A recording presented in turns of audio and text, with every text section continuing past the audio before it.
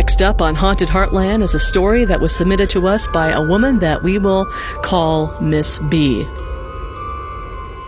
Miss B writes, "It was about 10 years ago when I was sleeping, and I woke up in the middle of the night to a 15-degree temperature drop in my bedroom. It was the middle of summer, and there was no way that my AC kicked on overdrive. I got up to check, and I swore I saw a little girl in my house.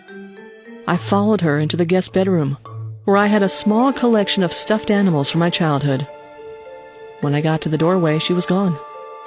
Well, I figured I was seeing things, and the house registered at 70, so I just went back to bed. But as I lay back down, I saw her again.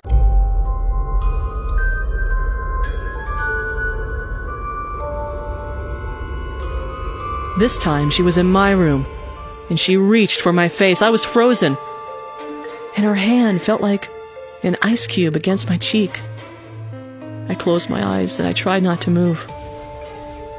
I woke up the next morning thinking it was just a strange dream, except all of those stuffed animals that were in the guest bedroom were now piled on top of me in my bed. I guess the little girl brought them to me because she sensed that I was frightened. I put them back the next morning. In a few weeks, every once in a while, I'd find 1 or 2 stuffed animals on my bed in the morning, and then eventually none. I guess she moved on, but it was a very odd couple of weeks after that. I'm still in that house, and I haven't seen her again. I have 2 young children of my own, and they haven't seen her, or at least they're not telling me if they have. I haven't tried to research the area or the house. It was built in the 1950s.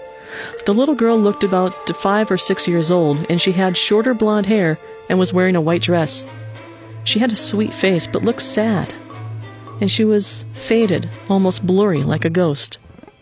I remember it so vividly, even 10 years later.